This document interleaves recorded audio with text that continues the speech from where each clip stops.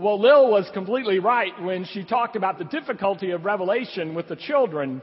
But I want to say to you this morning that you may be more prepared to understand and read Revelation than you may realize. If you've read any of the Old Testament prior to this day, if you've attended any sporting events or even watched College Game Day, I assure you, you are ready. Because Revelation, as we receive it from Jesus Christ, is a curious mixture of two things. Allusion to biblical texts, which for them would be in what we call the Old Testament, and at the same time, allusion to one of the major sporting events of their day in Asia Minor. First, when we come to Revelation 5 today, we see some allusions to biblical texts right away. We see from Ezekiel 1 the picture of the four living creatures. From Ezekiel 2, an important scroll. From 1 Chronicles 24 and 25, we see elders who have harps that are involved in worship. So we see lots of biblical allusion. But at the same time, there's a lot of sporting allusion here as well. To set that stage for you, I need to tell you that one of the things that started happening in Rome, actually from Augustus Caesar, was that Roman emperors began to see themselves and think of themselves as God. But after a while, some of the Roman emperors began to push that divinity, that status of deity, outside of Rome. In fact, they were much more aggressive proclaiming themselves as God outside of Rome than inside of Rome. And so one of the things they would do is they would leave Rome and go to other parts of the empire and roll into a town and announce that they were God, Lord of Lords, King of Kings, God of Gods. They would call themselves. They would call these events, these coming out parties where you'd roll into town emperor and you come out of God. They called them advents, just like our word advent. It means coming. The emperor who is coming as God. And the emperor that we think was on the throne, likely when Revelation was written, was a man named Domitian. He had more advents than all of his predecessors put together. He had a dozen. He may have had 24. When he'd come over from Rome to Asia Minor, what we call Turkey today, come into a town and proclaim himself God. Now, one of the interesting things about these advents is they were always accompanied by sort of a Pan Am Games like are going on today, like a mini Olympics. Not the Olympics itself, but a reflection of the Olympics. And that's because Greeks and Romans understood that if you wanted to get your message across, if you wanted to get it into a culture, and if you wanted to sort of take over that culture, you needed to control three things. You needed to control the arts, because that was sort of the social media of the day. You needed to control the educational system. And so emperors had and Romans had schools that were built to propagate their gospel. And the third thing was you needed to control the sports venue. And with those three things, you could get your message across. And so it was when the emperor rolled into town and proclaimed himself God that Advent games went along with them. And the games followed what we know from historians, a fairly predictable pattern. The pattern starts with the emperor rolling into town surrounded by 24 very high officials called elders. He would get then to the main stadium of the town. And one of the places that we talked about this when we were in Turkey was not even that large a town. It was a place called Aphrodisias. And they have a stadium that even in that day seated 40,000 people and was still used by the people in Turkey up until about 2 decades ago for sporting events. They'd roll into town. There would be this procession. Second thing is the emperor would have a herald read a proclamation before the games began. And it usually went something like this. I, the emperor, and he would describe his divinity who does this, that, or the other. He says, I know your works and your deeds. And this is what I'm happy about. San Antonio, you have these military bases and you support my government or reign. And then he might go on to say, but I have this against you. You haven't paid all your taxes. Or you have not sent enough people to the military. And then he would read what the problem was. And then the herald would finish. After the herald was finished, there was an acclamation by the people, led by the 24 elders, that said basically, the emperor is now God. Caesar is Lord of Lords, King of Kings, God of Gods. And they would proclaim him as such. After he had been proclaimed as God, then he could sit in his royal box and wait for the games to begin. But they would begin first by the emperor making his own speech. And he would unroll a scroll. The scroll would have his seal on it. And the seal would then be broken by the emperor because he's the only one man enough to do it and are powerful enough to do it. He breaks the scroll. He reads a proclamation, and basically the proclamation that he's reading on the scroll is the games are now open. And so as the games were open, one of the first things that happened, just like in our Olympics, there'd be a parade of athletes and participants. And they'd all walk by the emperor's box in the stadium, and basically they say, we run for your glory and your honor and your power. We run because you are God. We run to worship you. And then after that, they could begin the games. And the games always began with a chariot race. Same 4 colors of chariots. Same 4 horsemen, same pattern, and it would start. And after the chariot race, then the other events in this mini Olympics would be announced. They'd be announced typically by trumpet or by setting off the burning of special incense. And that would signal another event had begun. Well, you've probably figured it out by now. That a quick glance of Revelation chapter 2 through 15 basically follows a pattern of the Olympic Games, the mini Olympics, the Pan Am Games, that would have accompanied the claim and the advent of a false God to be the God of the universe. And it seems to be this pattern that Jesus takes to send a very special message to the churches in Asia Minor. It would have been very familiar when they read chapter 5. The people would get what's going on here. This guy claims to be God, but he's not. There's another one who rightfully is God, the Lamb. And they wouldn't have been surprised that there was a scroll that had these seals. Usually they were sealed up with wax from the signet ring of the emperor or the high official who sends it. Now that tells you 2 things. It tells you who it's from, but also tells you what your pay grade has to be to open that thing. And believe me, it's way above all of us in here. But not anybody, just anybody can open a message from the emperor. So who is able to open a scroll from God, from God's own self? That's the problem. John weeps and cries because there's no one found worthy to break the seals on that scroll. And he weeps. Now, as Lil said, people debate lots of things of Revelation, and one of the things they debate is why John gets so weepy about this. And one of the theories is, well, John wants to see the future, wants to know what's going to happen, and so he's eager for that. But a theory I like better is that John understands that if God has written the scroll, it's just like God speaking. And if God speaks or writes something, it's as good as done. Go back to creation. How is the world created? God says, let there be. Word spoken, word read, done deal. Look at the life of Jesus. Jesus has a man come to him, a Roman centurion. Means he's in charge of 100 Roman soldiers, so he knows how these things operate. He says that his child's ill, and Jesus says, okay, I'll be right there. And he says, no, I know how this works. You don't even have to come. All you have to do, says the centurion, is speak the word, and my child is healed.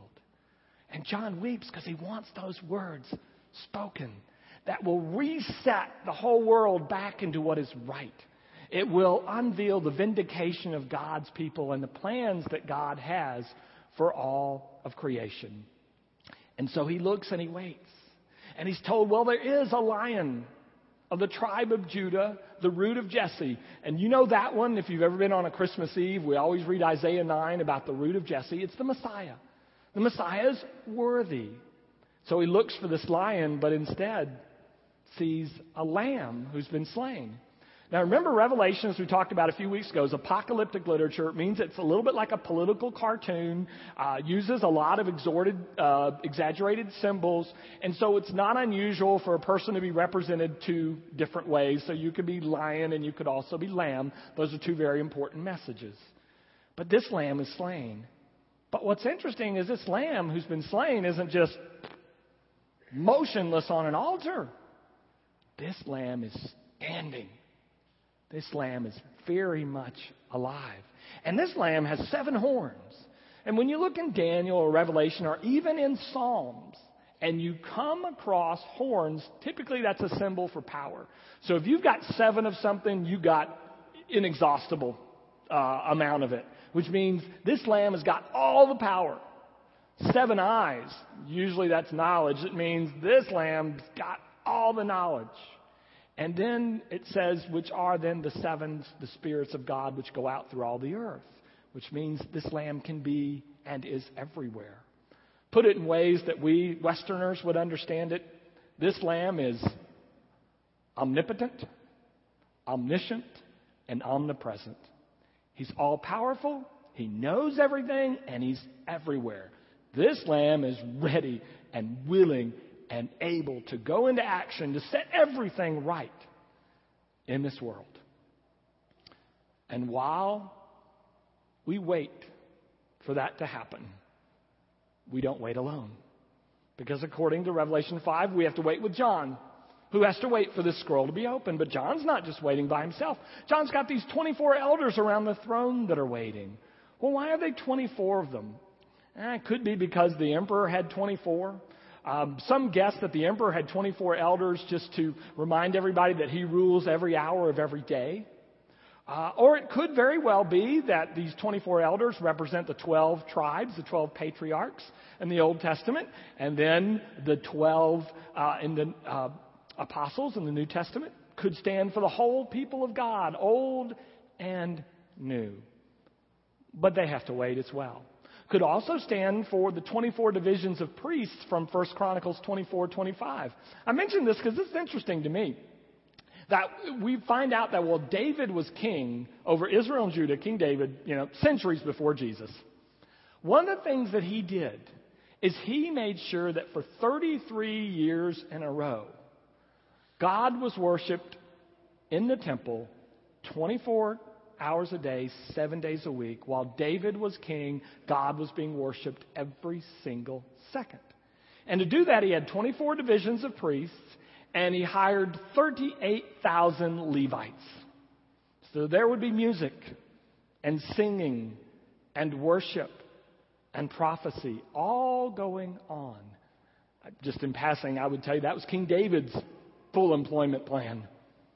The jobs plan was get them to worship. Well, who knows exactly who those 24 are, but they're not alone when they wait. Also, these 4 living creatures are waiting. Now, they seem to be a reflection of Ezekiel 1, but the 4 living creatures have these 4 different faces. One has the face of an eagle, according to chapter 4. One has the face of an ox. One has the face of a lion, and one has the face of a human being. What's interesting is Jesus would have known what the rabbis taught, which was this: the mightiest of all birds is the eagle. The mightiest of all domestic animals is the ox. The mightiest of all wild animals is the lion. But the mightiest of all creation is the human being. It was a way of saying, if you had the 4 living creatures around the throne, that all of creation was waiting. All of creation was waiting on God. All the people of God, Old and New Testament, and John himself, and they all wait. They wait for a time when persecution will end. They wait for a time when the sick will be healed. They wait for a time when the hungry will be fed. They wait for a time when the poor will be cared for. They wait for a time when peace and justice will reign. But I tell you all that just to get to this, which is, what do they do while they wait? What does all creation do while they wait? What do the 24 elders do, representing us, do while they wait? What does John do while he waits? I will tell you what they're doing with their time while they wait for the universe to be set right. They worship the Lamb. They worship the Lamb. We're told the 4 living creatures and the 24 elders, they fall down. We're told that the 24 elders, they bow before him, carry these bowls of incense, which are the prayers of God's people, and harps. Those are religious worship objects. And then we're told that they sing a new song, "Worthy is the Lamb." What they do while they wait is they worship. I tell you that because a few things occur to me. If the Lamb is worshipped in heaven 24/7 all the time, what is it you think that you and I are supposed to do? If he's worshipped in heaven, would he not also be worshipped on earth? Another thing that interests me is if he's worshipped 24 7 in heaven that he must be worthy of the total and primary allegiance of every person. That means, if I've got it right, this is what it means. It means that my primary allegiance in my life is not due to myself. It's not owed to my family. It's not owed to my university. It's not owed to any political party. It's not owed to the nation. It's not owed to my favorite professional sports team, even if they did make the World Series again. I told the last service, don't tell me there's no God. But it's not to any of those. It's to Jesus himself. Another thing, though, this person that we worship, that we believe holds the scroll, that controls our destiny and has all the future in his hand, he's the one who died for us.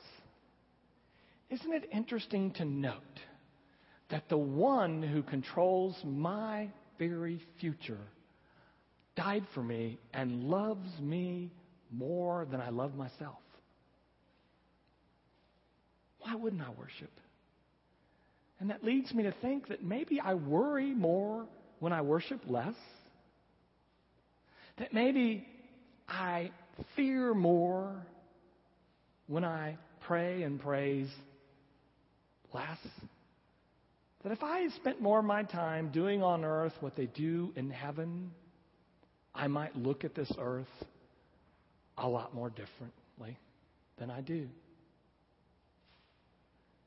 Because there is a Lamb who holds everything in his hands, and he is more powerful than I am, but he's also more loving. Interestingly, very close to the Lamb, there are these bowls that are held by the elders, and in them, we're told, is incense, which is the prayers of God's people. Now, one of the things you need to understand is when you're looking at the New Testament or Old Testament, when they talk about prayers, they often mean worship and prayers. How close to the Lamb is the worship of the Lamb's people?